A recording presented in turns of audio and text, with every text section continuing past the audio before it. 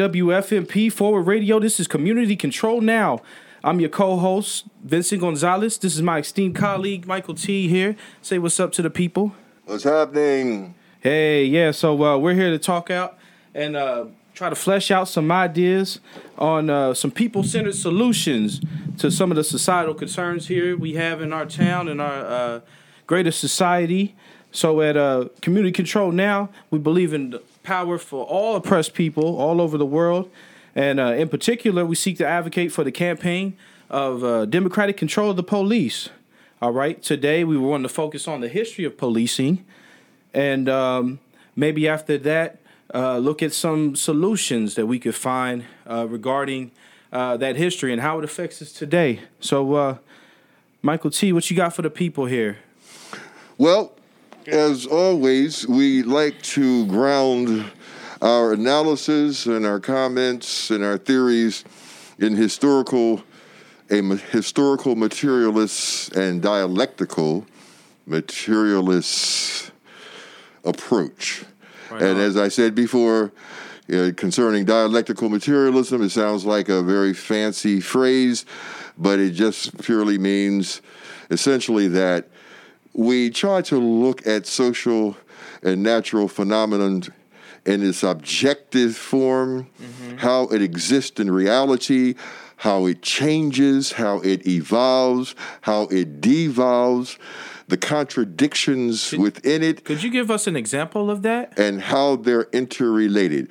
Well, a very good example of it is just African American history. You know, when we look at that, we look at our history as African Americans coming here as chattel slaves. We look at the changes we've gone through. We look at the contradictions within our group and the relationships we have with other groups and phenomena. And the historical materialism is just the historical application of all of that. That dialectics can relate to science. Historical materialism relates to history. And so it's almost like an interconnectedness of all the things. Yes, looking at things make us who we are. Yeah, looking at things not from a theoretical point of view. We draw the theory from the reality and the practice, what we see unfolding before our very eyes. And as you said, Vincent, today we want to focus on, as part of our community control project and as it relates to policing, the whole history of policing in the United States, beginning with the slave patrols. And we want to begin this discussion with an excerpt from Roxanne Dunbar Ortiz. Yes, and the book is called Loaded, A Disarming History of the Second Amendment. And reading from that excerpt here, this is under the subheading of Slave Patrols. All right. From the perspective of African Americans who survived the organized violence, there was no distinction between patrollers, Klan, and white policemen, whether rural, in towns, or in the cities. In 19th century Criminal Digest, arrests made by slave patrollers before the Civil War continued to be used as legal precedents in the 1880s. Hayden notes that the language of slave patrol is still employed in police work in the 21st century. Patrol being the most obvious, but also beat. More disturbingly, techniques were folded into police practices, such as surveillance methods like the stakeout. And until the 1960s pushback, police had little supervision and routinely brutalized and confined suspects without consequences. Even in the 21st century, when police torture or murder black people, juries rarely find the involved officers guilty of any crime. So that's Roxanne Dunbar Ortiz, Loaded, and within using the slave patrol, the research of Haddon, or Hayden. Sally Haddon. Sally, that's the one. And so yeah, Give a little people some discourse on that. Yes, and we'll get back to Sally Haddon in a moment because she wrote a very definitive work that you just read from about the slave patrols that we draw much of our information from. And I encourage people to try to look up that document. I found it originally in the Louisville Library. It's a great book. But I want to put, again, this in historical context because when we talk about policing, we have to know not only how it developed, but why it developed. Historian Gerald Horne points out, for instance, that during the period of chattel slavery, the slave owners, who were the leaders of colonial society, often referred to African Americans, enslaved African Americans, as intestinal enemies. Intestinal enemies. Yes, he actually used that quote, quoting an actual slave master saying that the blacks were intestinal enemies, along with the indigenous peoples. Meaning they were side by side, I guess, almost intertwined sort of. Yes, enemies within the body politic. And you can see why. I mean, we were enslaved, so that was an automatic state of war. John Locke even refers to slavery, period, as a state of war. So they understood that this was a state of war, of internal warfare. They were enslaving people for profit, and the people who were being enslaved were constantly resisting. So we were constantly a thorn in their side, along with the indigenous people whose lands were being taken. So, in addition to their external enemies, like the French colonialists and the Spanish colonialists and others that they were simultaneously contesting with, they recognized that they had internal forces to deal with. And I thought that was very interesting, the way he cited that. So there were constant rebellions, as you would expect. We know about some of them, the Nat Turner's Rebellion, Denmark Vesey's Rebellion, Gabriel Prosser's Rebellion. Those were some of the major rebellions, but there were a lot of minor ones. And then we also, I know we talk about it in passing, other, forms of saboteur, poisoning of masters, breaking tools to halt production. A lot of different methodologies were used under the banner of insurrection or obstructionist sort of ideas. So yes, there was constant rebellion, small and large rebellions. So we're in an environment of warfare, of the slaves constantly rebelling against slavery, and the enslavers constantly trying to repress it. And in concert with the indigenous genocide, suppression, almost, like you said, use that term war, taking upon an act of war as if it was a nation state that they were up against of some sort, within the tranche ideas of, African persons, enslaved Africans, and, the indigenous persons of this land. And this was before the nation state was formed.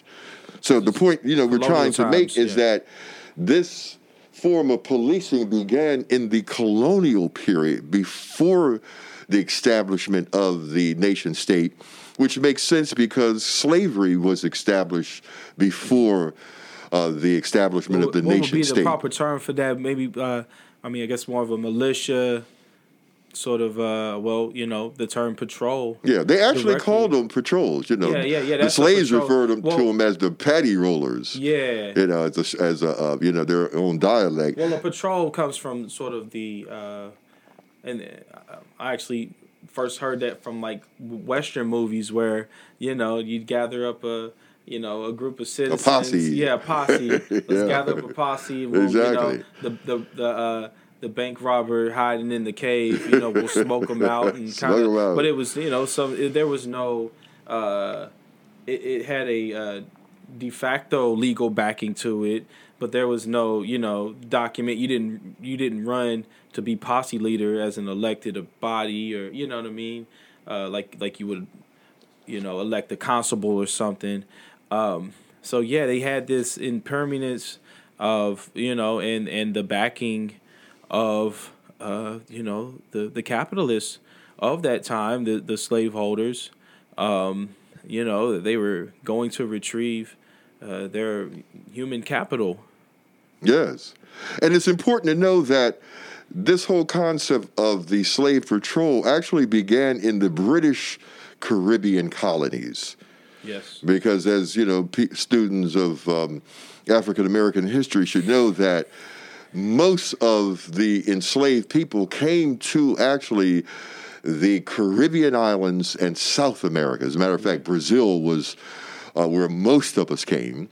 And then secondly, to the Caribbean. Yeah. And then thirdly, to continental USA. As they call it, the triangle trade. Shout out to Miss Johnson, my 7th grade social studies teacher at Johnson Traditional Middle School, for teaching me that. Triangle trade, with that second leg being they would, sort of season the enslaved Africans on the islands, and many of them died on those Yes. islands because of the harsh conditions, Yes.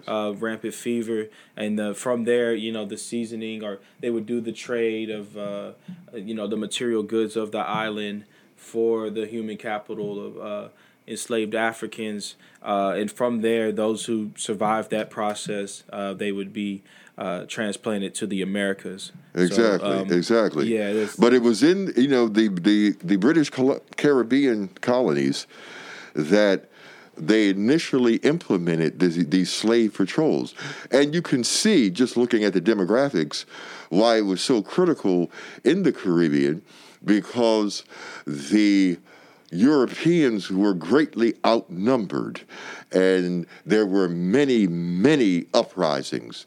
Gerald Horne, again, who I encourage all of the listeners to read, really elucidates how the slave owners in those islands were under constant threat of insurrection. And those islands were very valuable to the European colonists. They actually, at some point, before the rise of King Cotton in continental USA, the value of the islands was greater. The sugar cane and all of the other products that they were growing in those islands held much more value to the enslavers. So these patrols actually first emerged in those colonies. And as Roxanne Dunbar Ortiz points out, they represented a way to extend the task of controlling enslaved Africans from overseers and slavers to all the white settlers. Shifting the responsibility from, as we pointed out in the last, I think we touched on this in the last installment, from private responsibility to the public. Yes. You could see the pecuniary interest in this too, because initially, putting that total policing responsibility on the slave owners themselves cost them. So they cleverly, as they were expanding this white supremacy project, incorporated the non-slave owning white people.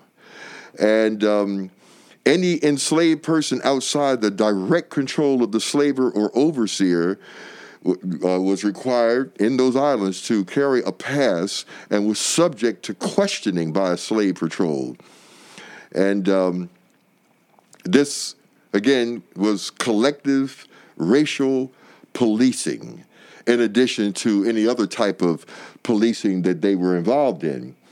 And now, as those uprisings increased, many of those slaveholders left the Caribbean islands and made a beeline to the continental USA. And that's how slavery grew in many ways on the continent. I mean, there are reams and reams of information how right after an uprising, say, for instance, in Barbados or Haiti or Cuba, slave owners would gather up their slaves and go to South Carolina or Georgia or North Carolina and take their slaves with them. Yeah. And they carried a lot of the same practices they learned in the islands, such as patrolling. Yeah. So I think South Carolina was one of the first colonies where they began to adapt, that policy, to the continent. So I would like to just put out there, you are listening to Community Control Now, WFMP Forward Radio, 106.5 FM. And I did want to sort of look at the viewpoint of where do we see elements of those, the lens of policing, sort of the degree of barbarism in the tactics of, seasoning or whatever terminology they use to, break the psychological will of the enslaved Africans. How do we see where that plays into where we're at right now? Well, I want to get to that, but before I get to that, Vincent, I do want to make it clear to the listening audience the function of the slave patrols, putting it in the historical context. It's important to know that, the first function was to hunt down and return escaped slaves. Second, to discourage rebellions and escapes, which were very prevalent. I mean, escaping was the most prevalent means used by the enslaved to resist slavery. I mean, there were rebellions and insurrections, but of course, we know that they were usually put down in a very bloody fashion. Very few succeeded. Individuals striking out on the plantation by themselves usually resulted in harsh punishment, getting your foot chopped off, or some kind of, severe injury. So escape was the major form of rebellion. So part of the function of the slave patrol was to prevent that, because they were always on the lookout for slaves on the periphery of the plantation trying to get away, or maybe there was a rumor that Harriet Tubman was in the area with her people and luring them away, or they heard some songs, and so there were rumors constantly going on, and it created a very paranoid atmosphere. Oh, absolutely. Well, it almost, an impermeance within that culture where, it's so funny how it have that vibes with, current and many conservative talking points, this, liberalism of individual freedoms, when you wasn't too concerned with, if it wasn't, a property that you were overseeing, what concern was it of you, what people were doing to, to liberate themselves. But they saw like you said, this intertwining of collective paranoia, if you will. And we know that within collective paranoias, you tend to overreach and sort of, weigh in these highly morassive ideas, and brutality follows. Exactly. And I do want to mention that, at the same time that these slave patrols were developing, you had militias, which were similar, that were developing to put down Indian uprisings, the uprisings of the indigenous peoples. And, for instance, after 1650, and I'm reading here from the same document you were reading from earlier called Loaded by Roxanne Dunbar Ortiz, she says, after 1650, slavers in Virginia began expanding deeper into the territory of the Tuscarora Nation, and which is an indigenous nation, and were the first English settlers in what became the North Carolina colony in 1729.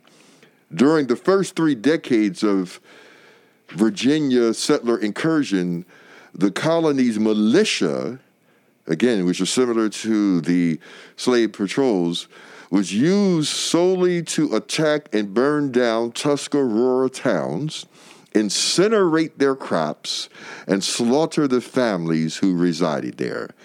By 1722, the embattled Tuscaroras joined the Haudenosaunee, the Iroquois Federation, of which much of our Constitution is based on, and migrated north for protection from settler terrorism, while some communities remained in severely deteriorating conditions. And as we were talking about earlier, I remember as a child hearing about the Texas Rangers and kind of cheering them on. Particularly there was a show I'm sure many in the audience remember called The Lone Ranger.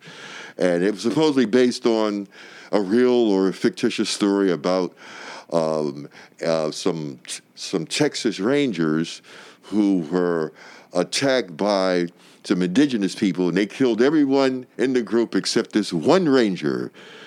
And this one native person who was named Tonto found him and nursed him back to health, and they became partners fighting crime.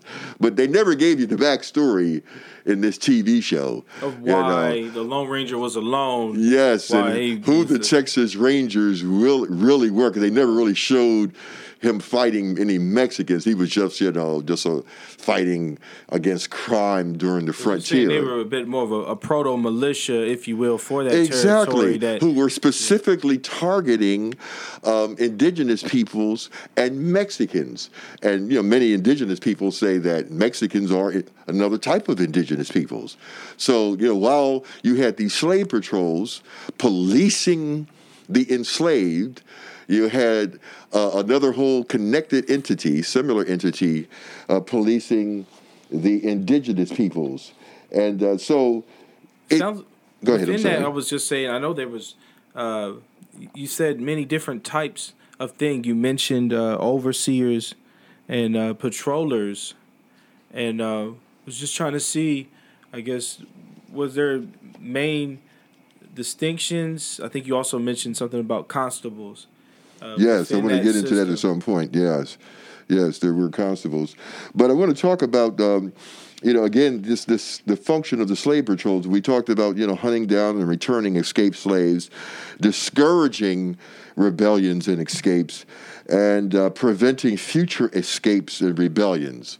Because, just the presence of these patrols were there to deter any enslaved people from even attempting to do this, because this is what you'll face. And there were several lines of, I guess you could say, of protection for the slave owners. You had the overseer, who was armed. We were talking earlier about the butler. There was a scene from the movie The Butler where they actually showed slaves in the field, and an armed overseer on a horse. And that's typically how it happened. Usually the overseer worked or lived on the plantation. There was the big house, and then there, several miles down was the overseer's house, and then the slave cabins. So the overseer was one line of protection for the slave owner.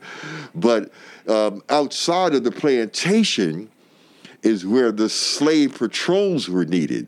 If the slaves got beyond the overseers, as often happened, or killed the overseer, there was another ring of protection by having ordinary white men patrolling the periphery.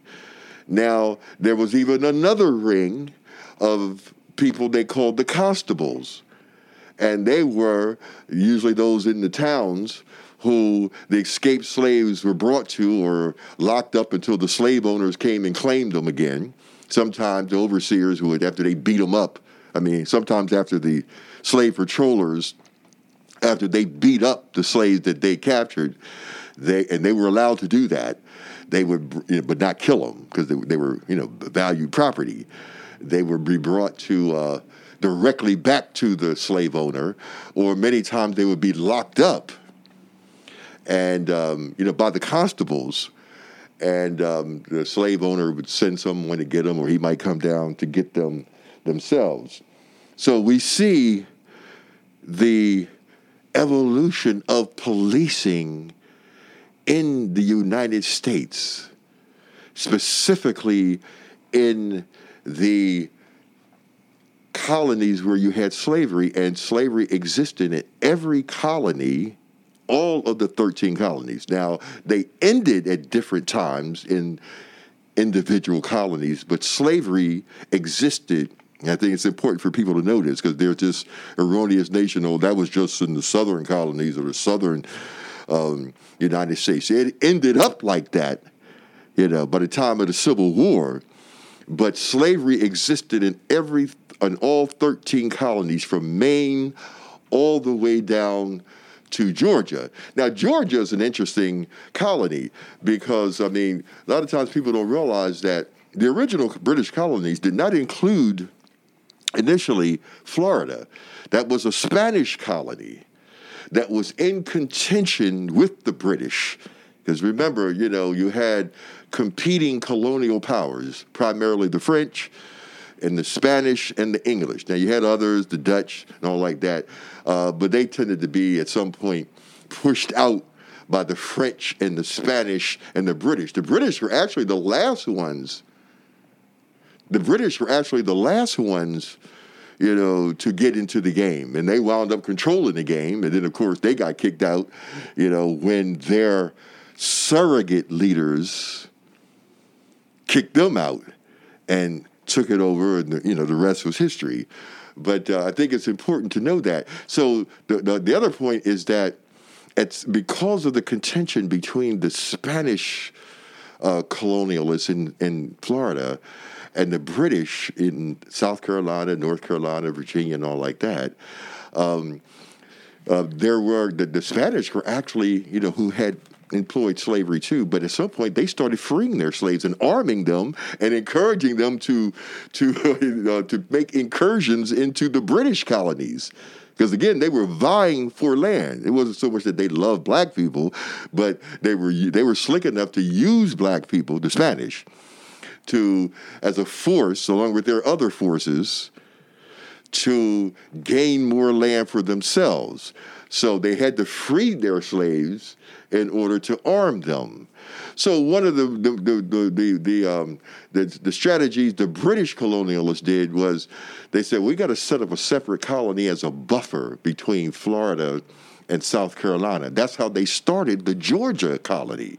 Georgia started initially as an all-white colony just for white immigrants to buffer. I was always taught it was a debtor's prison. Yeah, a lot of them were debtors, from the old country. But they didn't want any blacks there. But that didn't work out because, as you can see today, Georgia has a whole lot of black people there. Atlanta.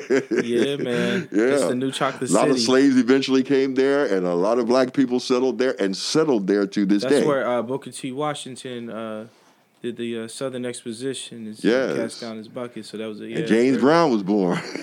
I didn't know that. Yeah, I think it was Macon, Georgia, but a whole lot of Otis Redding, a whole bunch of folks came from Atlanta. But it started out, before, after it was, the indigenous people were exterminated and pushed out as a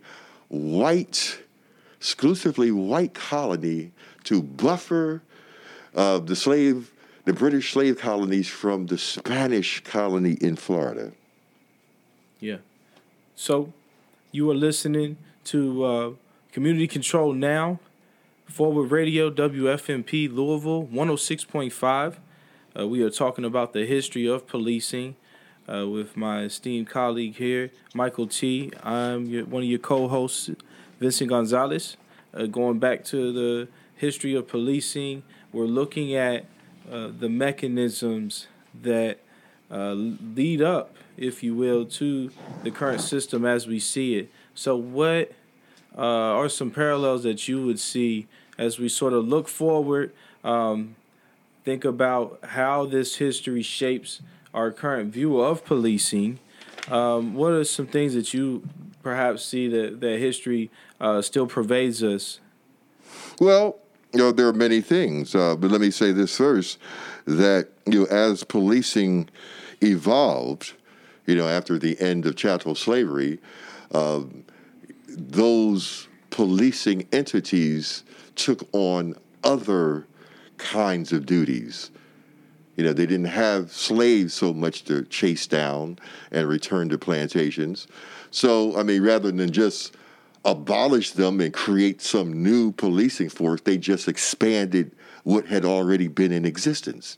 So, along with suppressing now the ex-slaves, they took on other duties. And in many cases, they got paid more.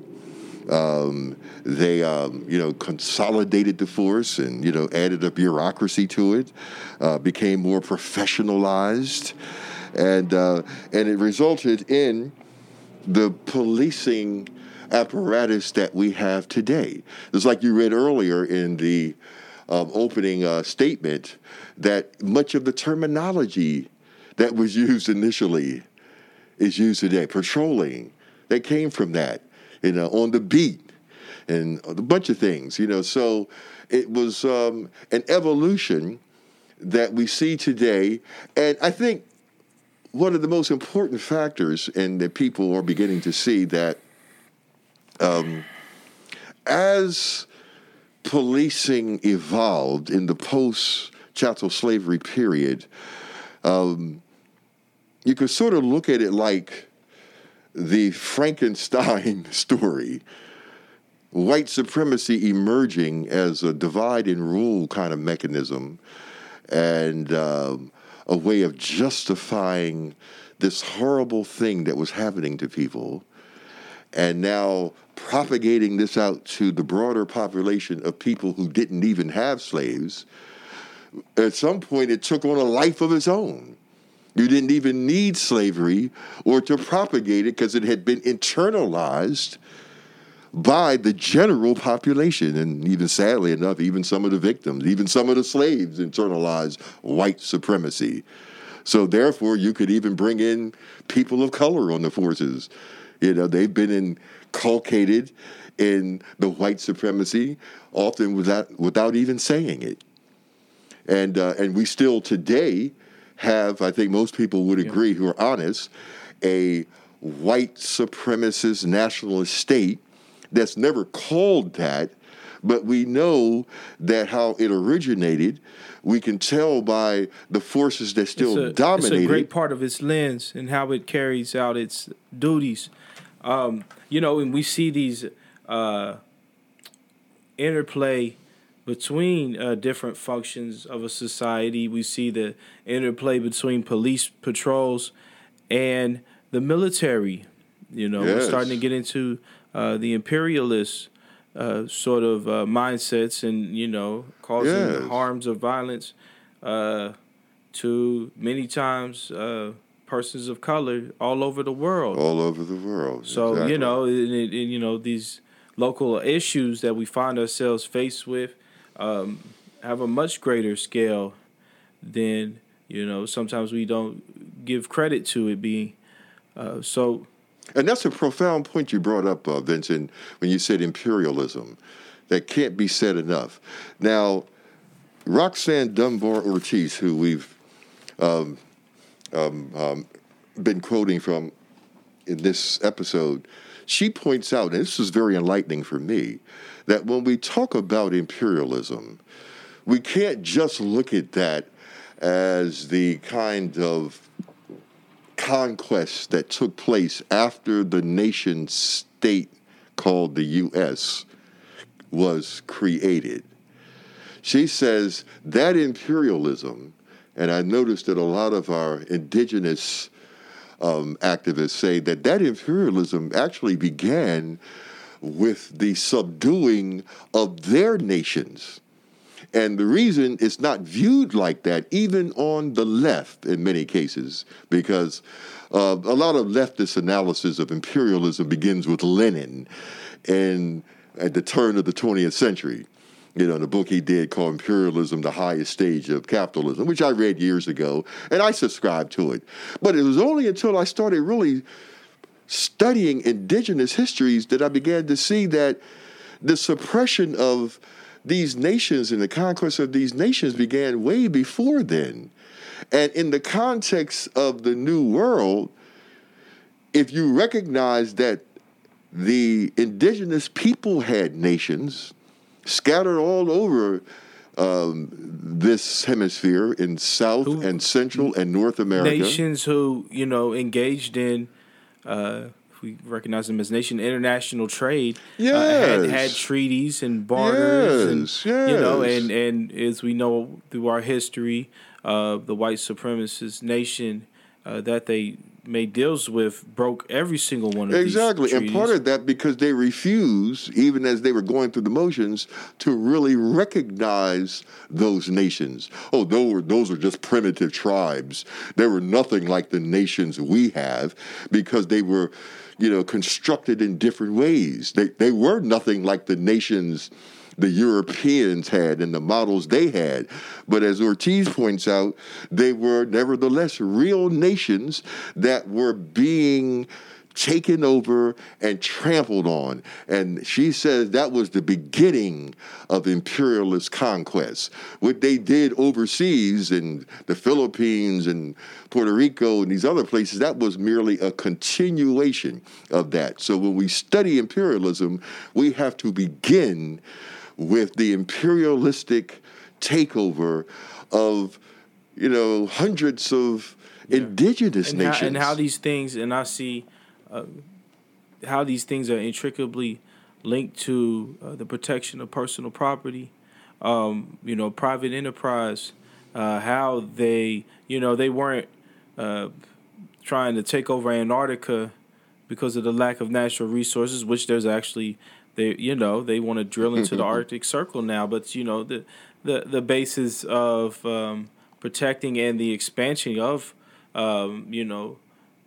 private capital, personal property, and this concept of infinite growth in a finite world. But that was very much the lens. They would go to some southern tropic island. And, enslave and brutalize the people just to extract their natural resources. As we know, in Cuba, that was the lens in which, after there was some slave insurrections, they sort of brokered with some of the former slaveholders were a part of the process of, brokering over a system where they basically just... overtly exploited and had, puppet regimes that would just, highly placate to the whims of the, former slave owners, now just titans of industry is some of the words that they like to call themselves. But we know them to be, just the propagators of this white supremacist, capitalist sort of lens. So, all the interwovenness of all of these things, we can't leave that out in our analysis. Yes, and it's very important to reiterate that when we talk about white supremacy, we're talking about, again, not something that was intrinsic to white people or Europeans, or there was just something in them that made them evil. No, there was some Europeans who were seeking to accumulate capital, a minority of them, and profit, and to justify that seeking and that pillage, they use white supremacy. We're superior. That's why we're doing it. Not that we want money. People, oppressors always hide their motives, especially for all posterity. Yeah. And the other major motive was to divide the people who were the brunt of their oppression from the people in the colonizers' population who may have had any sympathy or willingness to collaborate with the oppressed. They would start with just, high dollar charlatan tactics of, hey, one day, man, you keep on this path, this talking to the, the lumpen poor white, you keep on this tax, man, you'll get you one of these big houses yourself here. You know, they still do versions of that in current day, you know. And if that didn't work, they would violently suppress them. And, you know, hey, you know, we'll kill you if you stand in our way within the, you know, the end goal of white supremacist ideology. Yes, no, yes, indeed. And all of that, again, you know, because of the lucrativeness of enslavement, you know, like Ortiz points out here. It is estimated that in 1860, the total value of enslaved African bodies in the United States was $4 billion. That was far more than the gold and silver then circulating nationally, which was 228.3 million. And she points out that most of that was circulating in the North. Which shows you it wasn't just the South. So, again, the whole reason for the policing was to protect that horrible enterprise.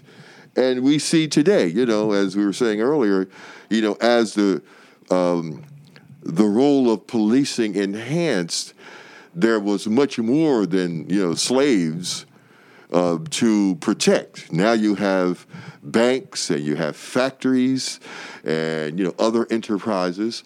So there's a need to protect that first and foremost. Now, and largely because of that, there are other related things that have developed for police forces. I mean, because of the initial disparity and the ownership of the means of production, all kinds of social contradictions have come into play. You know, when you look at crime, period, a lot of that's due to the disparities, the economic disparities in the society. More people stealing, you know, seeking various means to get money and the vital goods that they need. Mm-hmm. So the police have a role of suppressing that. Yeah, and the legitimacy in which, you know, they are used in lockstep with these, you know, capitalist endeavors. When you get evicted, they do not send a, you know, banker to hand you the notice of eviction. You know, they get the, you know, some, depending on where you live, the constable's office, or, you know, going back to, you know, that term being developed in slavery, but many times they send the sheriff, which those are, you know, in many counties, those are interchangeable terms. But, you know, within the state of Kentucky, that's for the most part, those are somewhat distinct. The sheriff has more powers than a constable would perhaps be in the same vein personally, and I'm allowed to be wrong on this, more so of a magistrate or a justice of the peace. That's interesting. They still got constables. Yeah, something that started during chattel slavery. They had constables. We got a lot of constables. Well, there was a local story a few years back, and constables shot and killed someone in the Walmart parking lot, kind of on one of these little, you know, sort of George Zimmerman type of cowboys, you know, thinking that they're gonna, you know, solve a crime in the Walmart that wasn't even. It turns out, you know, it wasn't even his jurisdiction and all this other thing. But he right there killed him. Yeah, and you see clearly, you know, how that is the priority. And see, and this is obscure for many people because, you know, they look at crime in the poor areas. You know, every sociologist in the world has told us that where you have poverty, you're going to have crime. Where people are living in general deprivation, they have to survive some way, so there's going to be crime. You know, so ultimately you got to solve that problem. But what does the system do? You know, they bring us the police, knowing that the police can't solve the economic discrepancies and dislocations. The police can't solve that. And a lot of them know they can't solve that. They're put on the front lines, as always, to solve that problem.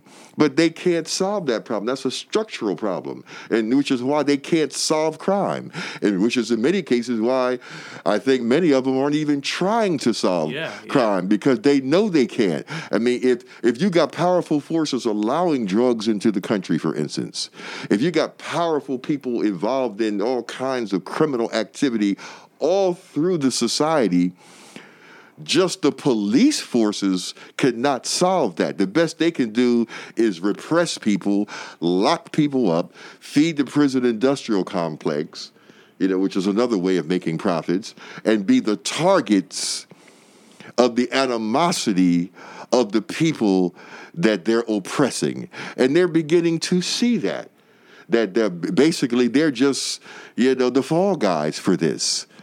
They're not. It's not even a heroic thing they're doing. You're basically just serving as a way of suppressing contradictions that are way beyond their control, and protecting the people who set these things in motion. Perhaps that's why their suicide completion rates are among one of the highest professions. That wrestling with that, you opened the show talking about contradictions. That's a stunning contradiction that you are merely a pawn in a, capitalist, wrestling for, greater capital. Really. But it's a serious contradiction because unlike some of the others, they're armed. That's why we talk about community control. I mean, this is a very serious contradiction that results in people getting locked up, losing all their freedom, so I'm glad you said being that. killed. So that's why it has to be addressed. We got about a little bit over 10 minutes left. So let's bring them home here a little bit. Yes. Yeah. So we are. And coming from, I think, on our first pilot show, I've somewhat threw out the idea and that, community control could be seen by many as radical. But going through all that we've said within that history and how it still relates to our current struggle, to what extent can things be trusted to reform with, the current state of being. So how we see it right now, and we're talking about this current city of ours, Louisville, Kentucky. I don't know how powerful that antenna is, man. Indiana might catch us on a sunny day or whatever, but mostly focusing in that Louisville metro area, we see the current remedy for police misconduct is any sort of shooting. If an officer is in an officer-involved shooting, they are brought to an internal review, and that's in concert with this new Inspector General position that was created through the mayor's office. From there, the Inspector General's office will determine which misconduct allegations will go towards the Civilian Review Board. On that, once this, my apologies, don't know how many the current number is. I imagine it's an odd number, but these are citizens who applied through the mayor's office to be a part of this Civilian Accountability Council. So from there, they'll review the evidence, watch the body cam footage if they turned them on, and, make a recommendation of what they feel like the proper amount of redress for the citizens is. From there, there's no subpoena power, no firing and hiring power. No hiring, firing power.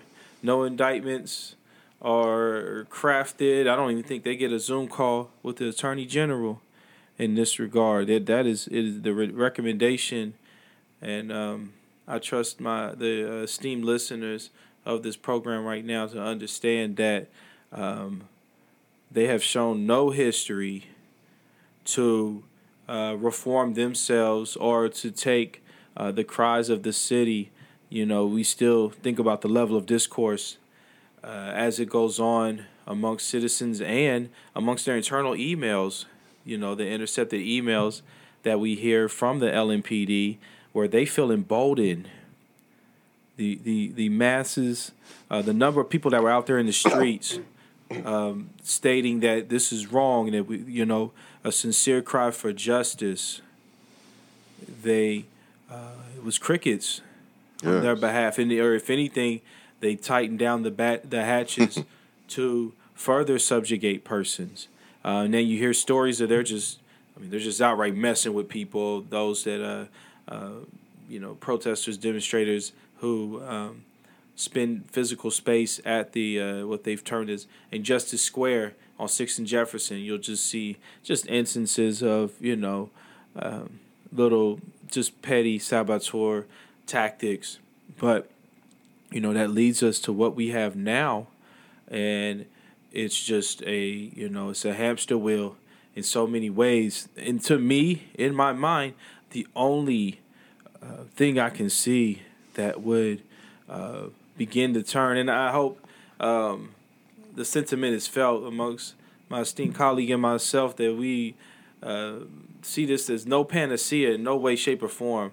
I always, when people want to, be reductionist when it comes to, reforming something. Oh, you want to get rid of you want to take the, the power of the police to investigate themselves. Or what you going to replace it with? I always start with not this, anything but this. We need progressive solutions and strategies to attack this thing at its head. White supremacy. We didn't say white supremacy on the weekends, or, maybe just and let me say this: it's about.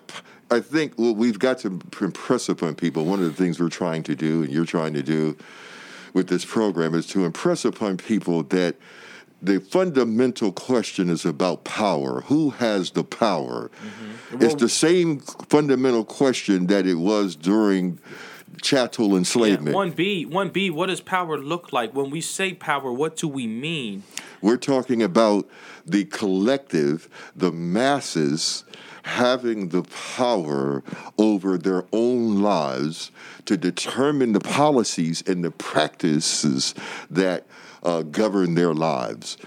Collectively determining that, not a few people. Just like the whole chattel slavery thing.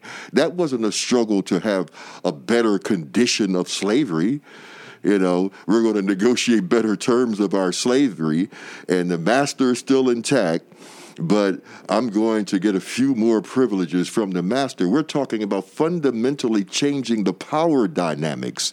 The police and the people who set up the police should not be in control. Now, that's a very radical sounding thing, but, as radical means reaching to the roots of things. It's one definition of being radical, reaching to the root, not the surface. The root of things is that the power that the police represent is the power of the 1%. That's why they exist the way they do. And we're saying, yes, we understand that there's still a need for a lot of reasons, to have social safety and to police neighborhoods, all neighborhoods. But that power has got to be public power, true public power, not just in name, that represents the people themselves, and presently it does not represent the people themselves. This is why we're not getting justice, because the policing apparatus in the main represents the same people who have the power in the general society. So I did want to put a little something on, man. I think I sent you something here a day ago, not to put you on the spot here. These mics are on. But I know I did send you something. Our main man in Chicago, Frank Chapman of the Chicago Alliance of Racist and Political Repression. They are in talks currently. They have a majority of the alderpersons. I believe that's what they call what we call our council persons. Aldermen. Yes. Alderpersons. Alderpersons should be. Yeah. We want to. Sure, there's some women. Yeah. That's the patriarchy of the language here, if you can dig it. But their alderpersons are in league they have the teachers union to back up their the ideas that we spoke on minutes ago, mainly the ability to hire and fire police officers for misconduct, or hire ones that can be put through some sort of litany test, that are less susceptible to be a white supremacist or a brutalizer, things of that nature. Obviously, wouldn't be perfect, but they're going through that lens, and the subpoena power piece that we talked about too. So they are in talks with Lori Lightfoot, the Chicago mayor, and she's so they're relatively close here, but she's a obstructionist in many forms, and she has pulled several tactics, just outright lying in many cases,